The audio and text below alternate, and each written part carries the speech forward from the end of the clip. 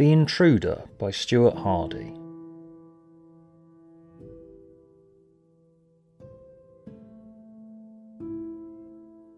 Jenna's mother died about 2 years after we got married.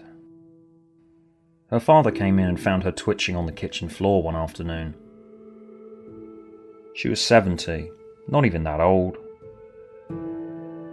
A blood vessel had burst in her brain.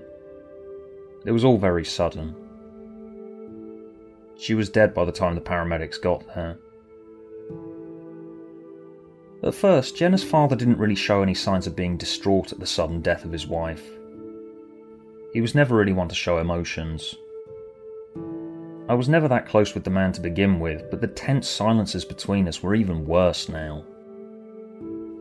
I did feel sorry for him, of course I did, but I have to be honest, I dreaded having to go up and visit him with Jenna. Come on, he's up there all alone in that big house just outside the village. He's never really been that friendly with the neighbours. He doesn't talk to anyone. Just think, George, what if something like that happens to you?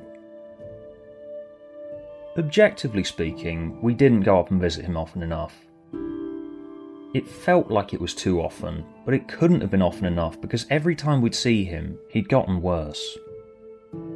He kept talking about how these mysterious intruders were supposedly sneaking into the house through the attic and stealing his wife's things.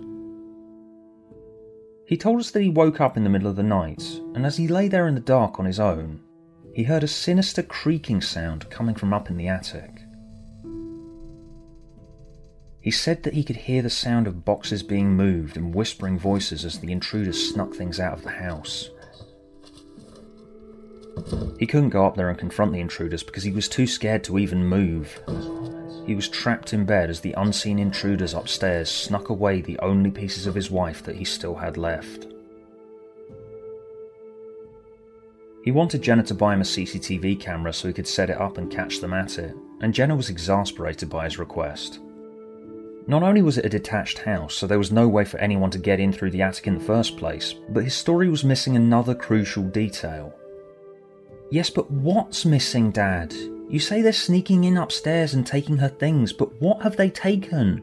Her clothes? Her pictures? Her ornaments? You never tell me what's missing.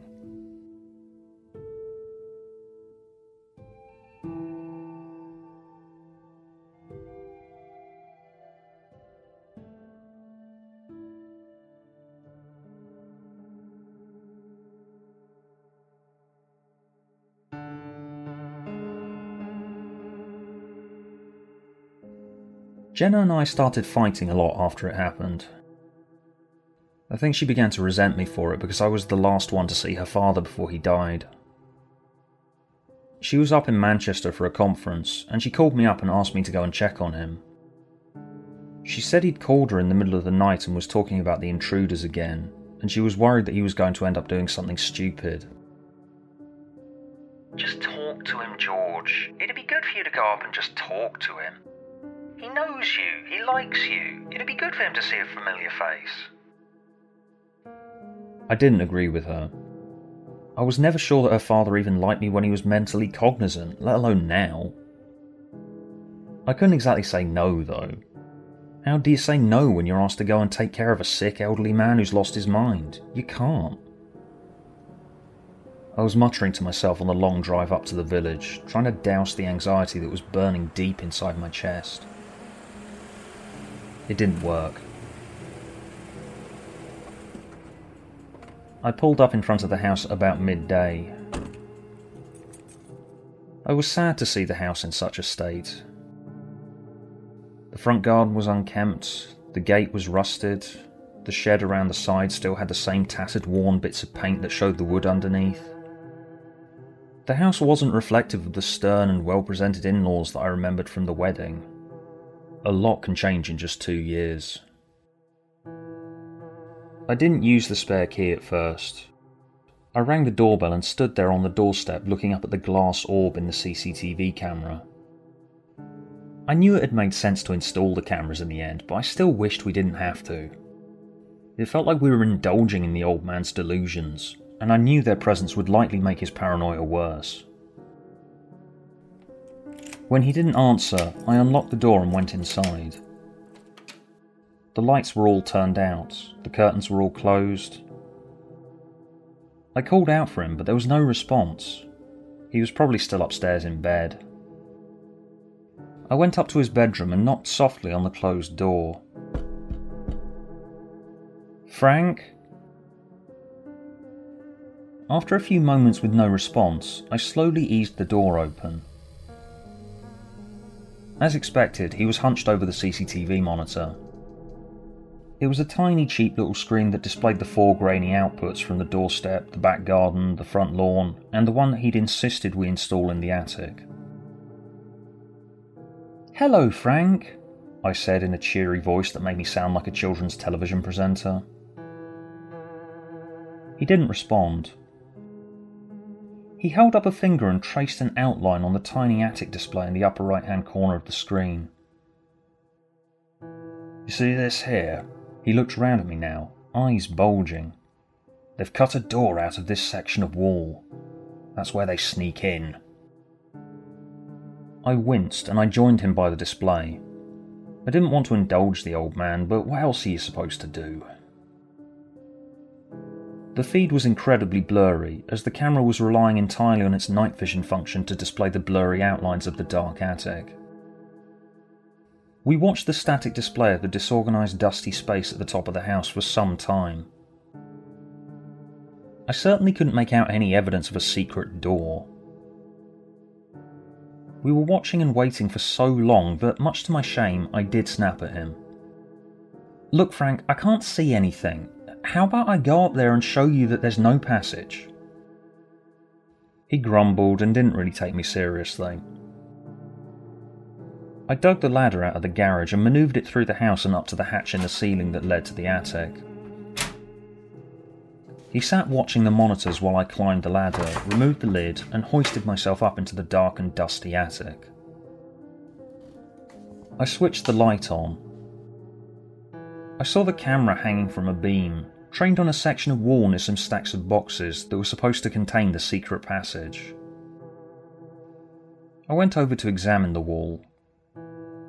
As expected, I found nothing, no grooves in the wood. I looked up and straight into the lens that Frank was presumably watching me through, and gave a thumbs up. I then went over to the camera and wiped away some dirt that had built up on the lens. That was probably what had been causing Frank's delusions about the feed. His eyesight wasn't what it used to be. He was probably just seeing things. I went back downstairs and closed the attic lid behind me. "Were you up there?" I heard him call from the room. "I couldn't see you."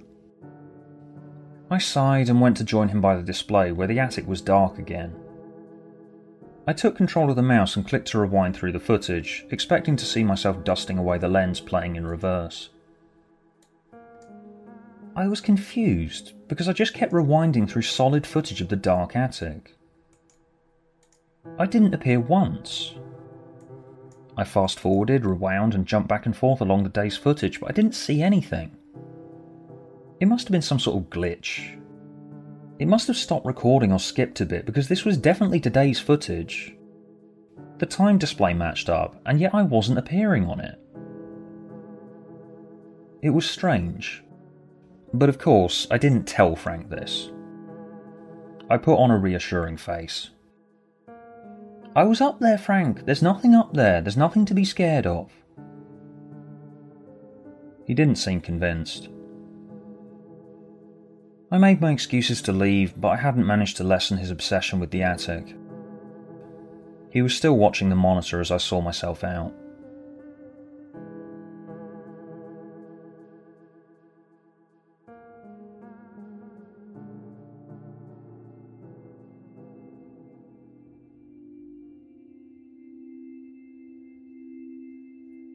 A neighbour found Frank at the bottom of the garden one morning. He must have stumbled out in the middle of the night. He'd gotten himself tangled in some bushes and was stuck out there in just his pyjamas in the bitterly cold November evening. We waited until the spring to clean his house out. We had to wait because Jenna just couldn't handle it. She'd grown up in that house, and she kept bursting into tears as she realised that all those happy memories were about to be replaced with an incredibly tragic one. The removal of the last fragments of her parents' lives. I volunteered to do her dad's bedroom. She stayed downstairs while I went up with some boxes and started clearing away his things. The CCTV monitor on the desk caught my attention. It must have been turned off by someone when the house had been abandoned.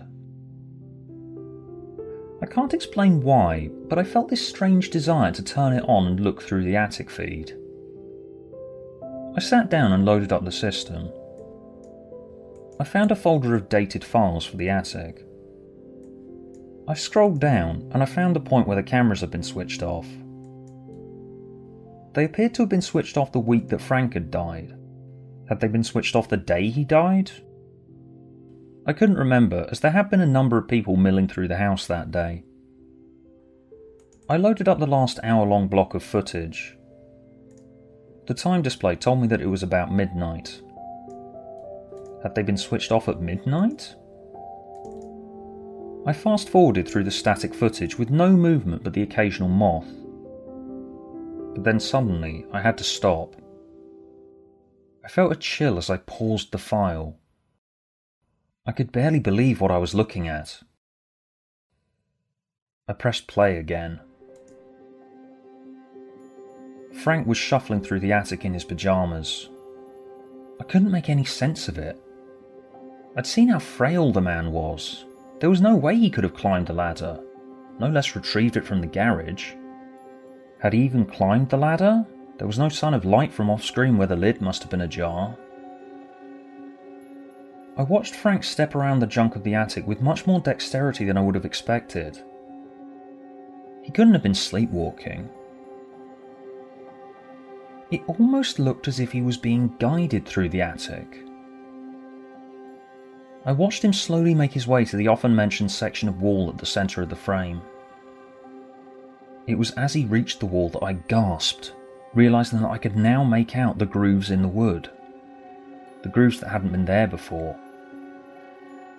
It could only have been about 3 feet high, but there were definite outlines indicating there was a door there. Frank then got on his hands and knees and pulled at the section of wall. The door to the secret passage opened.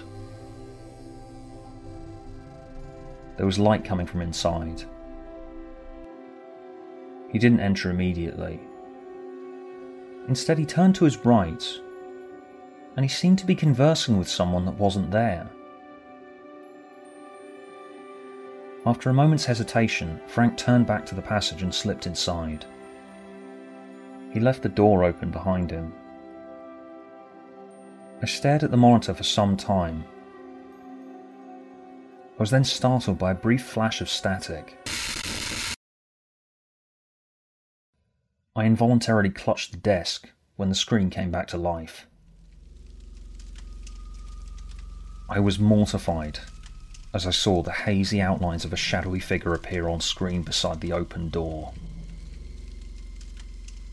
And it almost seemed to look up at the camera before it crouched down and elegantly it slipped inside the passage.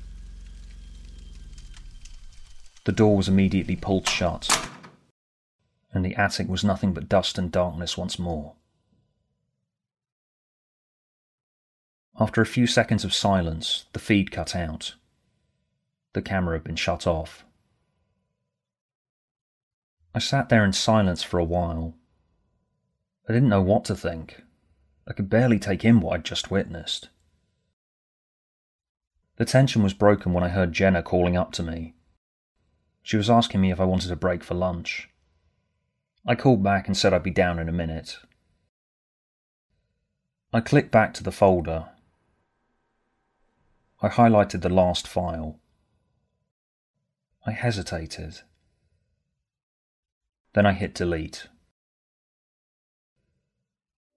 I went downstairs and joined Jenna for lunch. I tried to keep my composure as best I could. She didn't suspect anything. I've never told her any of this. I don't feel good about lying to her, but I have my reasons. I just don't want, whatever this was, to be her last memory of her father.